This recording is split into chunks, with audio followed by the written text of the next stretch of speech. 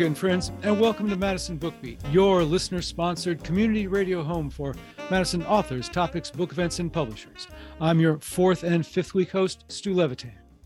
On today's show, we'll learn about the history of the brewing company that is synonymous with Madison, the Feuerbach Brewing Company, with our guest, Peter Feuerbach, the namesake and great-great-grandson of the company founder and author of the lavishly illustrated new book, Feuerbach Brewing Company, Madison, Wisconsin, 1848 to 1967. Recently named the Book of the Year by the American Breweriana Association. The elder Peter Feuerbach was born in Bavaria in 1830, emigrated to the United States in 1850, worked in and ran breweries in upstate New York and the young Wisconsin towns of Portage and New Lisbon. He made it to Madison in 1868 to lease the Sprecher Brewery at Blount and Williamson Streets. By 1880, it was the Feuerbach Brewing Company, a mainstay of Madison life until it closed July 1st, 1966. The brewery was torn down December 13th, 1967, and the site later developed by David and Lee Mollenhoff as the Feuerbach Condominium.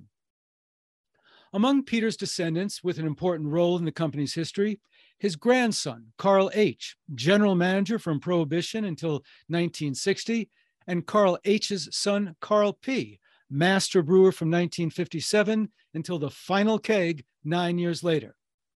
Although our Peter Feuerbach was only 14 when the brewery closed, he is uniquely qualified to tell the Feuerbach story.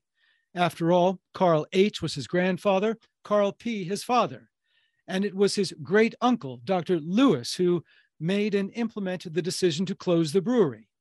No wonder that he has become the unofficial company historian. Peter Feuerbach has degrees in physics and math from St. Olaf College in Minnesota and a master's degree in industrial engineering from the University of Wisconsin. Naturally, with an academic background like that, he spent his career as a healthcare consultant with a particular focus in hospital relocation. He lives near Spring Harbor on Madison's west side with his wife, Maggie Zoller. It is a pleasure to welcome Peter Feuerbach to Madison Bookbeat. Thank you, Stu. It's very nice to meet you. Well, thank you for being here, and congratulations on the award and for publishing such a beautiful book. To say it is lavishly illustrated is an understatement. What did it take to put it all together? Well, there's really two answers. I started writing a year ago, and it came out in April this year. But honestly, I had a website since 2004. And of course, all the archives from my family. So that's what it took to put it together. It was just a decision of somebody said, bring the beer back. And we did that. And then I sat around for a while and I said, I need to write at least one book for my kids. And it turned out I've sent out 400 already. But what about the actual choosing of the illustrations and laying the book out and the writing? What was involved in that aspect of it? Well, I've written over 200 study reports for hospitals. So basically, I just did a 12-chapter outline and said, okay, where do I have rabbit holes to fill in? Where do I have good information? Where's there contextual information about wars that were going on or what was happening in the country? So that laid out the sequence. And basically, I have a really extensive photo collection. A lot of them are 8x10s, and they're the same photos that Lisa Marine, the archives director at the State Historical, has over there. And so that was a really good start. Then when it came to putting the houses in a chapter and the labels in another chapter, that was pretty straightforward. You had the existing archives of all those labels? Because there are a lot of beer labels represented. Well, to be honest, 2 or 3 people helped me with stuff I hadn't seen before. And their contributors are mentioned in the book. Did you learn anything new about the company or your extended family in researching and writing the book? Yes, and for anybody that wants to write a family history, so this is 100 years of one family. You're going to learn a lot. You're going to talk to people who will tell you stories that are too good not to print. And yes, there was a lot of fun stuff we learned. Such as? Well, two stories that are featured in the book. One is the connection of the brewery with the Red Dot Potato Chip Company. And that goes way up to Phillips, Wisconsin, in a bar where there weren't potato chips at that time. It was the bar food was like pig's feet and eggs and other things in vinegar, right? So this is the advent of potato chips in the bar, the relationship of Red Dot and Feuerbach. It was the best food pairing. Turns out the owner, a guy named Meyer, had a potato research field up in that area, and he was in the bar, and somebody said, "You need to bring some Feuerbach beer up here." And Fred Meyer said, "Yeah, and I've got the chips for you, and you will not believe how well your business will do." So that was one of the stories. Another one was I guess, arguments between Pabst Brewing and Feuerbach on one particular label. It had a blue banner, and we typed blue label on our label, and they had, of course, blue ribbon. Well, over 3 years, both breweries managed to stay out of court and just agreed to change their labels 3 years later. That was pretty nice, because I think my grandpa said, "We're small. We're going to go under if you sue us." Yes. So they worked it out. Good for them. I mentioned your great-great-grandfather arrived in Madison in 1868. Tell us about his life before that, both growing up in Bavaria and after he came to America in 1850. Well, the region they came from was about 60 kilometers from Frankfurt, and it's really a farming and wine area. But, many of the kids who grew up went an hour away to work in a brewery to learn their skill. So when Germany got in trouble for, the lack of land and the lack of good economy at the time, Germans were pushed out of Germany and they were pulled to America. America was growing in their industrial revolution.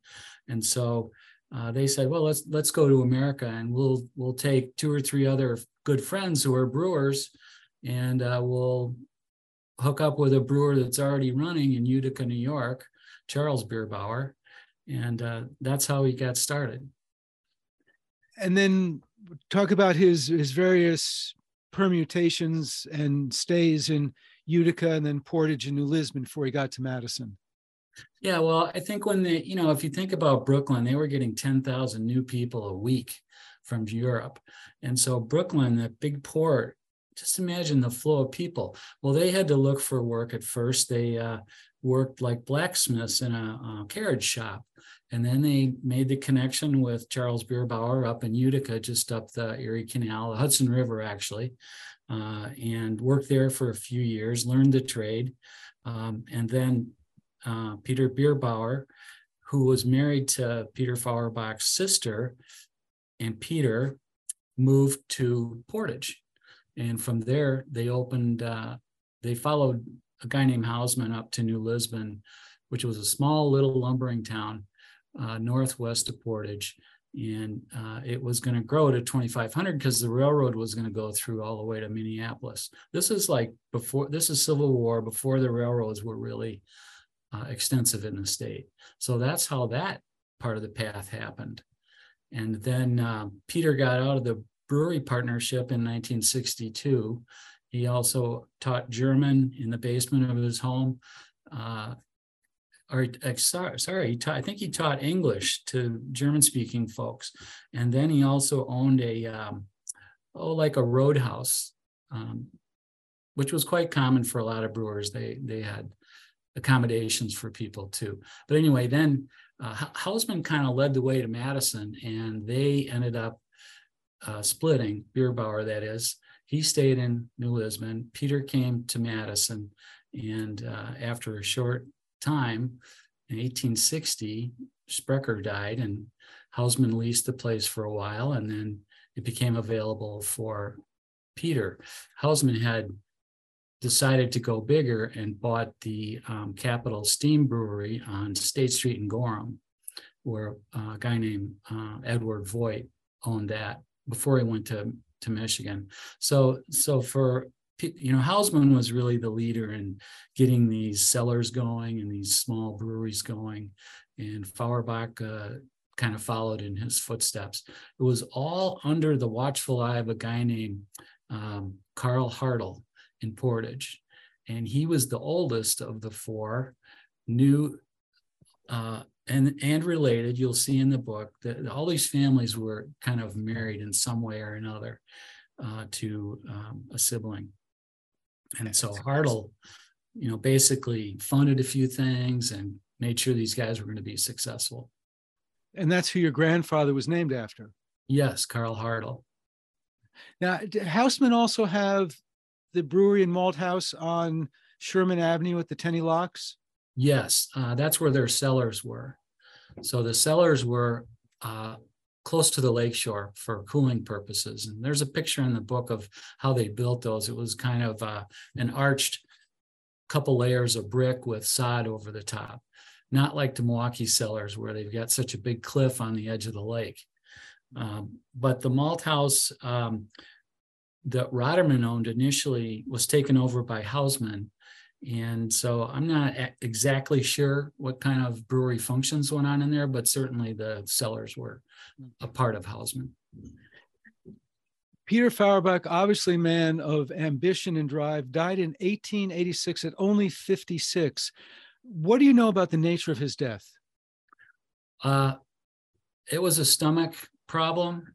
I think they wouldn't exactly call it the tuberculosis kind of death, consumption, yeah. But it probably was a cancer of the stomach or esophagus. Yeah. When he died, your great-great-grandmother Maria became the proprietress and ran the business with most of her 6 sons. How were women in the brewery business treated in the late 1880s? Well, the family was held in high regard. The women commanded a lot of respect. I think they were public servants, first of all. And of course, training 5 boys or 6 boys to be good citizens was her main goal. And she did a good job. And if you read the paper accounts, we don't have a picture of her, unfortunately. She was a really good businesswoman too. The oldest child at that time was 34. Why did she run it for just those 3 or 4 years? In 91, which was the 5th year after Peter's death, they incorporated and decided they needed to get much bigger.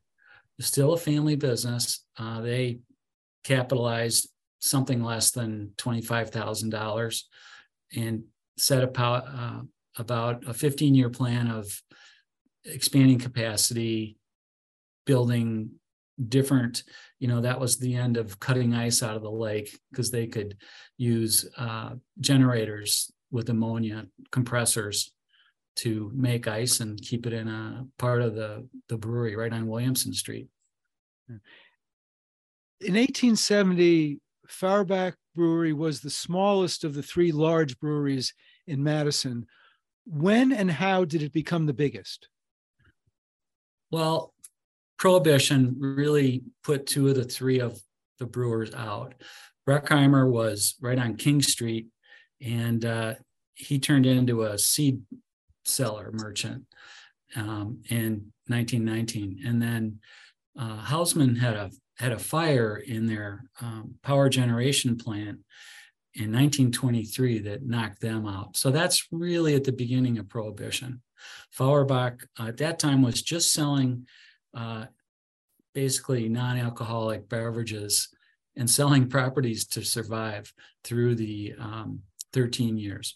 2/3 of the way through that, they went into the soft drink business. And so that helped them at the end of Prohibition. So they became the biggest because their competitors failed. Yeah, that's right. Yeah. That Houseman fire of 1923 was almost a turning point in the city, in the history of Madison, because they almost located the new city. They're going to build a city hall on part of the land where the Houseman Brewery had been, which would be a very bad idea if you think about travel and stuff. We're talking with Peter Feuerbach. His book is Feuerbach Brewing Company, Madison, Wisconsin, 1848 to 1967. Most, but not all, of the sons in that second generation were involved in the business, was there pressure on the male descendants to be brewers? Interesting question. I know that Philip was in the insurance business. He was third oldest child of six, and he was in Milwaukee. And then there was another one who was a kind of a feeble character, but turned out to be the best violinist in the country, they said, and played at the Capitol, but he died young. So the remaining four were needed in the brewery to make the 15-year expansion work. Do we have any idea if they really enjoyed being in the brewery business, or is it just the obligation of the sons to do that?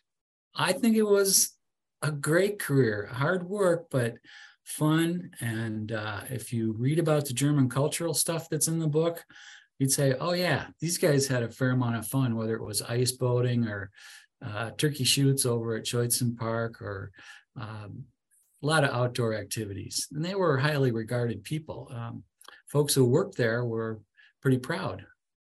Well, I mentioned the status in 1870. In 1870, that was also when the family got into ice boating and became very prominent and successful. Why has ice boating been such a large part of the family legacy? Well, the brewery was on the lake, and when the project started, the house was right there at 653 Williamson, right in the brewery property. So they had to move out, and they moved into the Marquette neighborhood in a number of homes, several of which were on the water. And so, you know, whether it was sailing in the summer or ice sailing in the winter, that was how you had fun. I've always found that to be a somewhat frightening pastime. You know, zipping along the lakes at what, 30, 40 miles an hour, even faster? Yeah. And those bigger boats, there's a lot of speculation that some of them went over 100 on a straight run. But we've got the Mary B, as you probably are aware, real famous ice boat. They say clocked over 100. And from everything we can tell, with three or four people riding in the basket on the back of that thing, it's pretty frightening. Do you partake? Do you participate? I did. I have an eye issue right now, but I have a Renegade, and I'm on the board for the Ice Boat Foundation. And so, yeah, I participated. I was the racing officer for 5 years until I couldn't see a mile anymore, which is the spread between the two marks you have to go around, just to be safe. They said, Peter, it's a good thing if you get off the ice. Okay. Put you in an administrative capacity. At the end, yeah. Let's talk about the expansion of 1904. I don't know how many breweries are designed by such a prominent and distinguished architectural firm as Lou Porter and Alan Darst Conover, but yours was. Yes. There's a guy named Rich Wagner who captures historic brewery equipment and buildings, and it's a very common design, the castle-like brick structure. I'm sure Porter went looking for ideas. Well, it's a gorgeous building, and Alan Darst Conover was the only architect whom Frank Lloyd Wright respected. Really? Wright was an apprentice when Conover was building the new Science Hall in the 1880s. And there's a famous story of Conover sending Wright up on the roof to fix some scaffolding or move some hooks or something on some snowy December day, and we almost lost the self-proclaimed world's greatest architect. Well, I would just add that they were all local contractors, whether it was somebody putting plaster on a wall or bricklayers or architects, pretty much local. Outside is very solid and well designed with interesting touches, but the inside is so well appointed. Can you take us on a tour through the building? Yes. For the public, they would enter on Williamson and Blount, right on the where the two streets intersect. And so the big doors to the tavern were on an angle going in, and it was tile floors, and the Feuerbach logo was a badge, which really originally was a harp for their affinity to music from Germany. And in the bar room, they had a beautiful Bergen Brunswick quarter sawn oak bar and back bar, and stairs going up to the second floor that were the place to be for a beer on Saturday. There was a multicolored star out front for a number of years that when that was lit, people knew the bar was open, and if they were traveling on Willie Street, they could stop in for a brew. But if you've ever heard the term, there's no free lunch, the other bars around town didn't like that too much, that the brewers were selling beer on or direct, from the brewery. So they stopped doing that for the most part. Inside was a tile floor with a maze pattern, which is like a reverse swastika symbol. And they had 5 or 6 cigar spittoons that went down 5 feet into the floor and were flushed out automatically, so the bartender didn't need to mess with them. Pretty deluxe.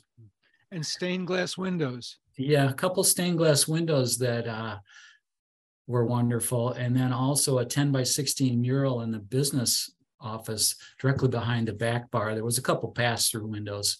The way you'd get the beer was checks and balances with 4 people involved, for the legalities. But in the business office ceiling, it was, I actually discovered who painted that. There's a 1957 article on the green sheet, and my father's pictured behind the bar. And he says, a man named Snyder. And the way they spelled it was not the way it was actually spelled. But I did discover that he worked for the American Panorama Company out of Milwaukee. And he was a big mural painter, and got a picture of him too. So that was fun. Inside the rest of the brewery was, people always ask me, couldn't they have saved that building? Well, not really. It was full of cement and rebar and not pretty like the bar room. Certainly it was kept painted white for the most part in the equipment spaces. But, just kind of like a castle. Thick walls, tall ceilings. Was any of that beautiful bar room preserved and reused? Yeah, I managed to get a hold of it. There was a guy named Williamson, oddly enough, who opened the Wagon Wheel Resort down in Rockton, Illinois, just an hour south. And I heard there was going to be an auction, and he had purchased that bar at one time. And so it was cut up to fit the space they had. It wasn't the long, beautiful thing that was in the brewery, but I managed to buy that. And then I had a plan to do a brew pub. It wasn't a well thought out plan. And the family was like, why do you want to do that again? We just, we just suffered terribly. So anyway, I ended up selling it to the Cliff Breakers Resort in Rockford, a guy there, Jim Vitale. As I mentioned, when you were growing up, your grandfather was the general manager, your father was the master brewer. Did you spend time down there? Oh, yeah, a lot of time. The only work I ever did was shoveling coal into the boiler, and I got a picture of it, but first rung in the ladder, Was that legal? I can remember all the rooms, Stu, and one was the machine room where they had these big generators and these ammonia compressors that you might have seen in the book, with a big flywheel that weighs several tons, and noisy room and hot. That was quite interesting. Was it legal for 14-year-old boys to be shoveling coal? Probably not. I don't know. I mean, it was a union brewery too. So, it's just like, I don't know if I actually put it in the boiler, but I was loading the shovel. Yeah. Well, actually, let's talk about the workforce. What was the biggest that the workforce ever got to? I'd say, excluding the Pepsi franchise right across the street, I'd say 50, 60 people. And they did all their truck driving, all their distribution. They didn't have too many wholesalers. And I think it was Madison's only union brewery. Yeah. Yes, it was. And how were the labor relations? Well, they were fine. The only thing I picked up as being negative was, Grandpa was a bossy 6'4" German and loud voice, and he wouldn't allow a coffee machine put in the brewery. But I just think everybody loved working there. And I can remember going to flag football games over in Olin Park, the brewery picnic, and they were wonderful, No strikes, no labor stoppages, no strikes. No. When the brewery closed, when beer became illegal and Prohibition, everybody got a $50 war bond. And when the brewery closed, nobody was let go. They all went to work with the Pepsi plant.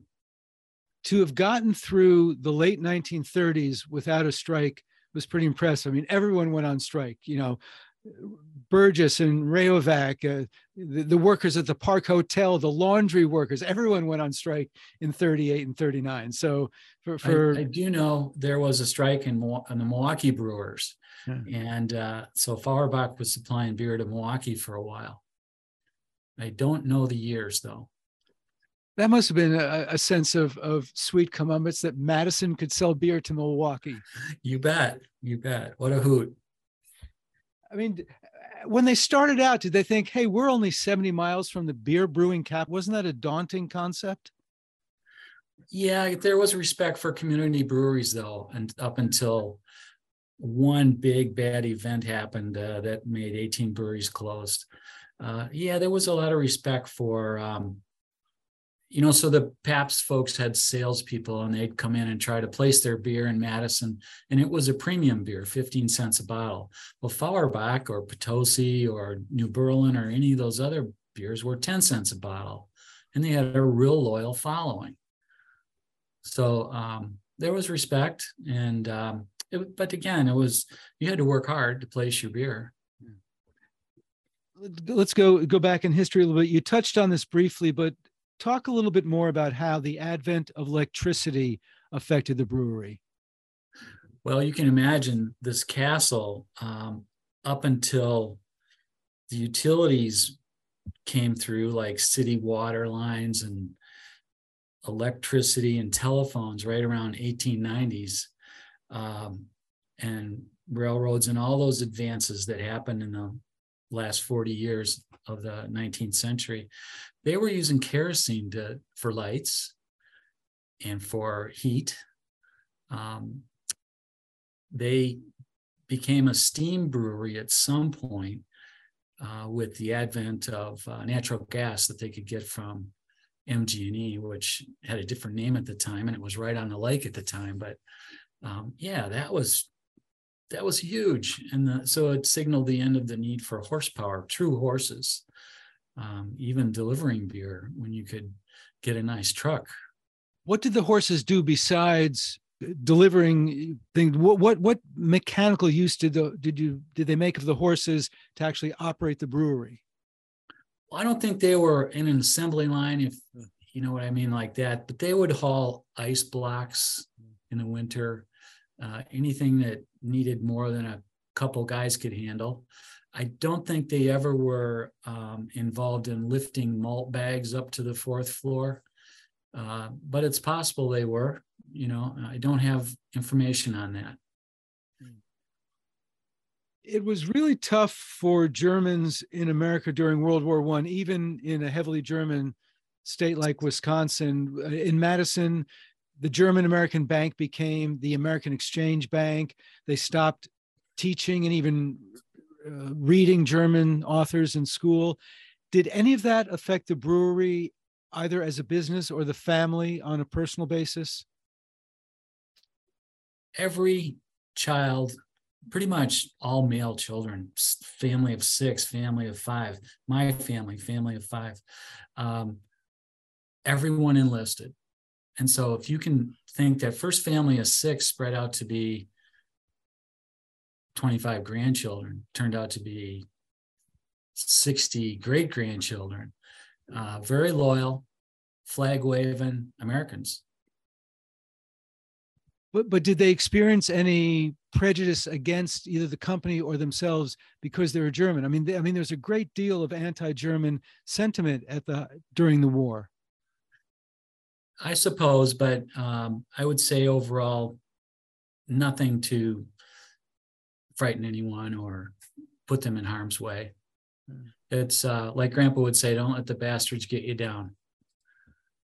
Would your grandpa actually say that? Yeah, he had a sign in his office. When were you first aware of your family's legacy? Well, right away, as soon as I could think, and I can't remember when that was. Sorry. I don't know if my images in my brain are actual from pictures or actual real life experiences anymore, but that's what happens when you look at all these photo archives all the time. But sure, there was a cottage at the end of Sherman Avenue. There were 2,000 acres that the brewery and the family owned, which is now the park out there. And we would always, that's where they had the beer parties. They had a big beer tent and beer and T-bones, and some of that's written in the book. But we would participate. And then if you look at the back cover of my book, there's a picture of me at age 2 carrying a beer bottle in front of 5 empty beer kegs. My mother did that, by the way. 2,000 acres? Your family had 2,000 acres at the end of how far out Sherman? Right at the end, right where the park is at the end there, and the Indian Mound on the river. And wow. The Johnson family that had the plow business on East Wash, they had one right next door. But a lot of it was swampy. And the Havey family had a farm out there right at the end of the road. Once I was walking and I saw a tree fell over, and underneath that tree was railroad ties, one after another. That was an original roadway going out before the gravel road. But we did a lot of fun stuff out there as kids, including duck hunt, learn how to shoot, picnicky stuff. Yeah, fun. Yeah. If the company had still been a going concern when you became an adult, would you have been interested in being closely involved? Yeah, I'm not clear on that one. It's such a spread. Like my best friend Mike says, 40 years is a long-term plan. 1960 to 2000 when we brought some beer out. I kind of doubt it. Being a brewmaster is a hard job. All the other labor is pretty much technical or manual, or if you're in the sales end, that's pretty hard, long hours. No, possibly like my great uncle Louis, the medical doctor who ran the place the last year. That would have been interesting to be a board member, but to have another career that's like I did. Speaking of your great uncle Louis, it was your father's uncle who made and implemented the decision to close the brewery, and where your father was the brewmaster. Heir apparent, right? Heir apparent and the master brewer. Did that cause some stress between the families? Years of stress. And I didn't really want to ask questions about it, and they didn't really want to talk about it. But I have a lot of respect for Dr. Louis. He had a fabulous career. Went to New York University. He started the residency program at St. Mary's. He was the Dane County Public Health Officer. And I remember him. He was just a jokester, but the finances, I happen to have all the corporate records, and in there are some business income statements. In the last year, they lost an equivalent of $1.5 million. And many breweries are in the same boat. So a lot of them closed in the 60s. Not to blame, but at the time, Schlitz brought out Old Milwaukee, and they sold a case for $1.80. We had consultants in, and I've seen the data that showed that Feuerbach couldn't make anything for less than $2.50 a case. So they couldn't compete. They were losing placements in the city and tap lines. And even though the Pepsi was doing marvelous, it was something that had to be managed. And my grandfather was not well at the time. So the three brothers, Bill, Carl, and Dr. Louis, two of them, the voting control, were lawyers who were appointed in charge of those estates and had the voting rights, actually.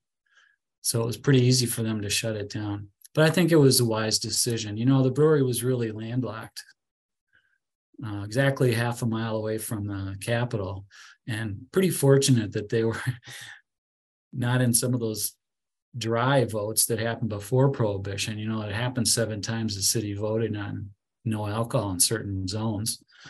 But anyway, yeah, it was a beautiful place and 100 years of fabulous stuff. But where could you go with it? You'd have to build a building somewhere else. So it was the kind of decision that would be painful, but someone who is a scientist like Dr. Louis or a lawyer could look at the balance sheet and say, it's hard, but we have to do it. Yeah. And it was quick. And they stopped selling beer one day, July 1st, 1966, closed the doors. No big run up in the paper. At that time, Stu, there were a number of problems. The health of my grandpa, the fighting with the city on the Cherokee property, that ended up being, I don't know what you call it, eminent domain or condemned or whatever, but the city basically took it and paid us what they thought it was worth. And that happened in that same year. This is land that's now part of Cherokee Marsh? Yeah. Yeah. Tough times for the family. And my dad tried to get a group with his older brother, John, and my grandpa, Ken Barnes, who was self-made millionaire too, to take over the Pepsi part of the business. And the board declined to vote yes on that. And so our family moved out of town right away. Did you stick around? Were you here to see the building come down? No, as I said, it was like too painful. Little kids don't need to see that. Wow. Yeah. Did no final visits, no look around for photos and memories? Sure. Oh, yeah. I mean, all the 5 kids of Carl had a day in there they could go grab something that we've all spent years trying to figure out why we have 100 beer boxes in our attic. So where did you go when you left Madison? Well, my father moved us to Rockford, where he became a Coca-Cola plant manager. And then it was time for me to go to college. So I didn't spending much time in that city. But after, when summers came along in school, I was back here in Madison. I was never really separated from Madison mentally. Yeah. So, and then grad school here, and then out east for work. Yeah. Do you particularly like beer? Yeah. Beer is good. I love beer. I can drink anything from hams to all the great stuff the craft brewers make. I hate to say this, I've identified as a Wisconsinite for 50 years, and my favorite beer is still vodka. Well, now that's one thing. The way I drink beer, I've decided over the years, and I never really started drinking cocktails or booze. And I think that's been a good thing for me. I probably drink it too fast. Where was the strangest or most unexpected place that somebody met you and asked if you were related to the brewing company? Too many to pick one out, Stu. I'm not wearing it today. I'm wearing the Friends of Pool 9 hat, which is my cabin's right on Highway 35 here, right on Pool 9. It's beautiful. But over the years, we sold T-shirts and hats, and they've been all around the world. We've got some friends who are world travelers.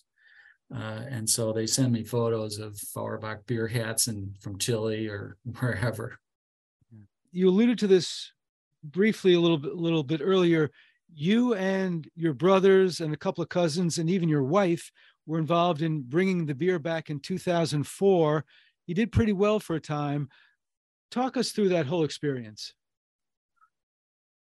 Well, the good parts of that were getting to know all the craft brewers and learning the business, and marketing the beer. It was a 7-day deal though. So my regular job, at that time I was self-employed consultant, so I could do my work from pretty much anywhere, but weekends were beer events, and of course you had to try to place your beer in bars and fight for real estate on the tap lines, just like all the other sales guys do.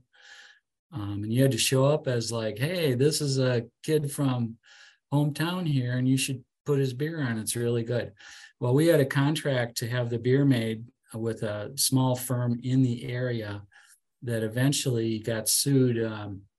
The way the laws work, you need 3 levels to sell beer. You need the brewer, the wholesaler, and the retailer, state law. So anyway, to resolve issues between the brewers and the wholesalers, it's called arbitration. And my contract brewer lost the arbitration case with a big distributor that we were using in Dane County. And then it just it wasn't fun anymore. We had 3 beers in 22 counties. And, with 5 of us working on it, we had beer in Chicago, not much, but right down where the Navy Bean is on Michigan Avenue, right at that little restaurant, and a friend of ours. And it just wasn't fun. So, and we were the 4th leg of that stool, that 3-tier system. We were the 4th leg, the marketing, if you will. It was hard to get any dimes out of that deal. What had been your plan going in? What did you think you'd be able to attain? How detailed a business plan and all that did you have going in? Well, we did a business plan. One of my partners worked for a big accounting firm in the area, so he knew all about structuring business plans like that. We had a pretty good understanding of the beer cost, and then what the retailing cost would be, and what we'd have to price it at to make $1. How much would we make on a keg? How much would we make on a case?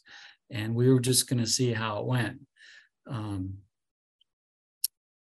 So nobody wanted to invest a huge amount of money for a building and that type of thing. We were just going to collect royalties as the 4th leg on the stool, and then what we talked about. So with 3 beers in 22 counties, I thought, that's pretty darn good. We weren't ever thinking about a building. We never got that big. And you can see today a lot of these smaller craft brewers are struggling. But they have a facility, and that's the highest profit in the beer market is when you pass a pint of beer across your brew pub bar to a customer. You charge $7 and it costs you maybe $1.50 from the wholesaler. But you've got to staff it, and none of us wanted to do that. No brew pubs, no breweries. Were you essentially licensing the Feuerbach name? Is that what it essentially involved? Yeah, yes, but we had this marketing obligation, so we were part of it. Yeah, but you're right. I mean, the labels had to be properly identified as to who brewed and bottled, and it had to be more or less what they call a fanciful name added to a beer label. So it's as if you got 2 people selling this beer. in a way. Yeah. The brewer and the family that had the original recipe. There's detailed stuff in this book about how you actually brew beer, how the formulas and the malt Yeah. and the hops. Did you know all that, or did you have to learn that at some point, either when you were involved in your own brewery or to write the book? It's something I learned over the years. It doesn't take that long, really. I had all my dad's logbooks, which you'll see some charts in there that list a brew on a given day and how many pounds of barley and how many pounds of hops and temperatures that they used. And the brew house notes that he had also shared with me time and temperature stuff, and the mash tun, lauter tun, kettle, bright tank, adding the CO2, what pressures do you put in the kegs and the bottles. So I think I had a really good understanding of that. When you talk to these homebrewers, you got to have your act together because they know what they're talking about. So yeah, it kind of made me not being a practical brewer where I'm actually making the beer, but I could talk about it with anybody. Were you brewing from old Feuerbach recipes? You said you had three. No. What beers were you brewing? I always say the beer's not the important thing. Anybody can make a good beer. If you make a really good beer, it could be the important thing. But the way you get the barley now, it's much different than before. Originally, the brewers had to malt the barley, and so they'd roast it to whatever darkness or bitterness they needed.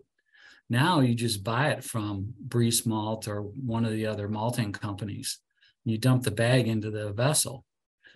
So you pretty much, it's cookbook now. You pretty much use a computer actually to give you all the answers on volume and time and what the key ratios are going to be, like alcohol and sugar level and all. If having the recipe is not the key to being successful, and the ingredients that go into the come in a different way, so you're kind of forced to do it in a different way. Were there times during this period that you wish you could have talked to your father, the master brewer, or your grandpa Carl H, and say, what do I do now? Absolutely, but not so much from what we were up to. That was pretty straightforward, but learning what he had to do to make things work. And the fact that he died when he was 52. So I'm like in my 20s. So I missed most of my dad and that whole brewery connection. As I said, with the 40-year span from when we started to do something and felt like the family didn't mind if we tried to do something, he was already long gone. Yeah. So it's just missing your dad more than anything. Yeah. Were there people in the family who didn't approve of what you were doing to bring a beer back? Yeah. I would say my mother and my grandmother were the two, and I would listen to them more than anybody anyway. So I took that to heart. What were they concerned about? Well, my grandmother wasn't a bar person or a drinker. My mother went through the pain of all that, and it was pretty terrible on our family. So stay away from that. Don't try to do that. Why do you want to do that? That was the kind of conversation. Did your grandmother know who she was marrying? If she wasn't a beer or a bar, did she know she was marrying into a great brewery family? No, this is interesting. So I'm talking about Margaret Barnes, my mother's mother. Your mother's mother, okay. She's a fabulous woman who lived to be 98. She spoke 3 languages. She taught Sunday school to little Hispanic kids down in wintertime and played the organ at the church, a Norwegian lady from Mount Horeb. Once in a while, she'd have a half a beer if she had an upset stomach, but that's who I was talking about. But you mentioned, did they know they were marrying into a brewing family? The grandfathers No, so my dad's father knew my mother's grandfather was a Methodist minister, and there's a chapter in the book about Roscoe and Annie Barnes, Methodist ministers, leaders of the dry movement, and it's just fabulous. I got his whole book from 1897 to 1946. It's a ledger with stories, and his two favorite days on the planet, he said, were one was the end of World War I, and that was 1918, and two was illegal beer, 1919. But they never knew my mom and dad got married. They knew they were dating because they were prom king and queen at Madison High, but Roscoe died before the wedding. Well, we saved him from the heartbreak or the anger, and that is just. Sorry, I keep threatening my wife Maggie that I got an extra spot right next to Roscoe over in Roselawn. I'm gonna put her in there. And that is just one of many delightful stories you can read about in Feuerbach Brewing Company, Madison, Wisconsin, 1848 to 1967. Where can people in Madison get the book? Well, it's pretty limited. Basically, my website, feuerbachbrewery.com. That's the best way to get it. And right now we're having a holiday sale. We're doing some percentages off for individual books, and I mail them out the same day I get orders, so you could get them in time for a gift to somebody. Or we're now just started a 3-pack. We're going to see if people like that idea. See, if only Red Dot potato chips were still around, you could throw in a bag of Red Dot as a bonus. Yeah. Well, I'm afraid that is all the time we have. Again, the book is Feuerbach Brewing Company, Madison, Wisconsin, 1848 to 1967. As this is a 5-Monday month, I get to come back next week for another very Madison-centric show with WORT's own Frank Emspak for a conversation about his new memoir, Troublemaker, Saying No to Power. Until then, on behalf of News and Public Affairs Director Shali Pittman, engineer Andrew Thomas, and all of us here at Madison BookBeat, I'm Stu Levitan. Thank you for joining us. Now, as Ben Sidran plays us out with a little bit of Little Sherry, please stay tuned for Alex Wilding White and All Around Jazz. You're listening to WORT 89.9 FM Madison, listener-sponsored community radio.